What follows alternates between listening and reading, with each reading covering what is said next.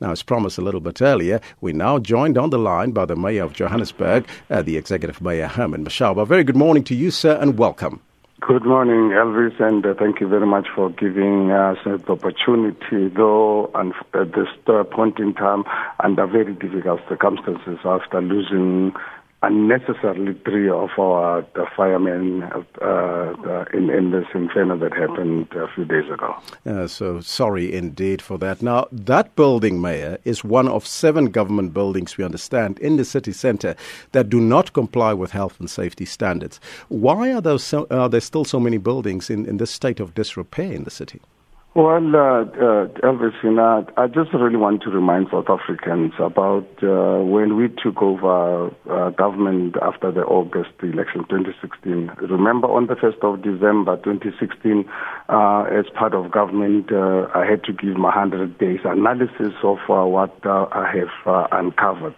And I raised the issue of the safety in the city of Johannesburg, of derelict, dangerous buildings, crime, and so forth. And I'm sure you remember very well. I'm sure there's no single South Africans who cannot remember how a barrage of insults and the name calling were leveled against me. But fortunately enough, because I realized the seriousness of this matter, I never gave up.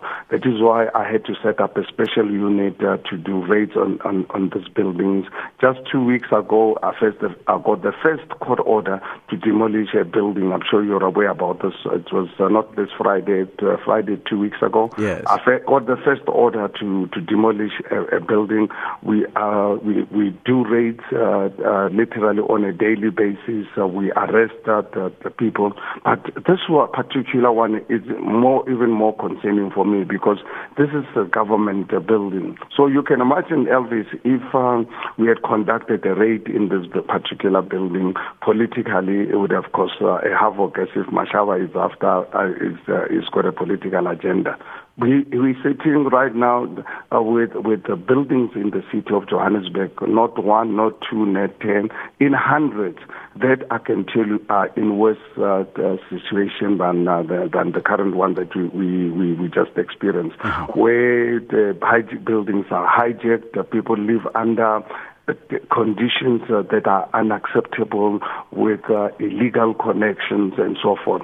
And unfortunately, our national criminal justice system, I'm not sure whether it's reluctance or incapacity to assist us as a new administration to bring back the rule of law in our city. But at the end of the day, this has it's been proven that even this particular building, as you are aware, everyone is talking about it, that people have been, employees have been complaining for some time about their safety in this building. And this building belongs to the government. Mm-hmm. Now, you indicate it is the government building, but so who then is responsible for the maintenance and the upkeep of these government buildings in Johannesburg CBD? Well, every owner in the world, if you own a building, you are responsible for the maintenance and upkeep of the building in terms of repairs and maintenance. It's a direct responsibility of the owner. If the owner does not obviously do their work, including obviously having Department of Labor, which has got the constitutional responsibility on a regular basis to do health and safety inspections. So, and people have been employees of this building. I believe we learn. I think we read about this in the media every day. That people have been complaining about the safety in this particular building, but nothing was done. I believe some people were fired actually for complaining. But I think let's leave this matter to our investigators. They started the investigations yesterday because they could not start the investigation while the fire was still on. Mm-hmm. So if government is responsible for this building, what action, a punitive action, do you think then should be taken against them? Well, if our criminal justice system is still in operation, I guess they know what our constitution is very, very clear around the rule of law in the country. So we don't have to really teach them. If they need to be taught what to do, then Elvis, in South Africa, we've got a crisis on our hands. We haven't got a clear indication. We spoke to EMS a little bit earlier, but do you perhaps have an indication, because there are talk of arson, as to what could be the cause of the fire?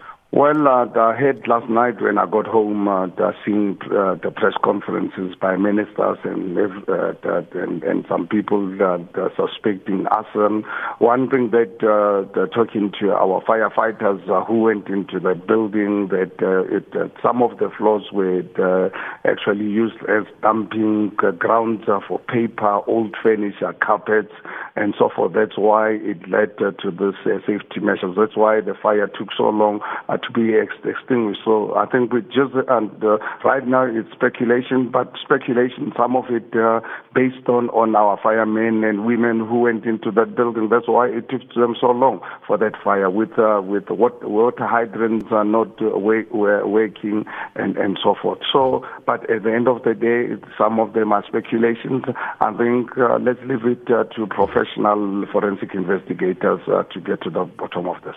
Mayor, moving forward, proactive measures in order to protect people that are living in the city and especially in these type of buildings, what are you doing? Well, first of all, with the insults and name calling, fortunate enough, I was not deterred. In fact, they made me more resolute to find a solution to this matter. I went through council. I passed a piece of legislation called the Inner City Rejuvenation Plan. This plan allows me to take over the buildings that are unsuitable for human habitation. At the moment, I'm sure you're aware, about a month ago, I've made available 71 buildings, following from 13 that I've made available late November last year. So as we speak right now, there's 84 buildings in the inner city that the city of Johannesburg, some of them we took over, some of them we bought because people owing us a lot of money. We obviously made them available to the private sector to assist us in building affordable accommodation, student accommodation, and small business areas. And we will continue with this rate to take back these buildings. We've already given back 28 buildings to the rightful owners, the ones which were hijacked. We have already started getting courts to cooperate with us, give us the permission to demolish some of those buildings that are beyond repair, where people build without the necessary following the necessary legislative framework. That sounds absolutely wonderful. Now, Mayor, how is the process of dealing with illegal immigrants in the city? How far are you with that process? Well, we are continuing, but from time to time we work with the Home Affairs, because when we go into those buildings, we find people with no documentations. If and when Home Affairs is with us, we give those people to Home Affairs. What happens to them, unfortunately, then does not become our competency. We've had cases of people with no documentations that are still in the country, as to why they're not given papers, why they're not deported back to their countries. I think those questions, Elvis, I'd like you to refer them to Home Affairs as to why we allow people with no documentations in our country. Mayor, all the best of luck. That's the Mayor of Johannesburg, Herman Mashaba, the Executive Mayor there, talking to us around the issue of the fire in CBD, as well as other issues relating to illegal immigrants in the city.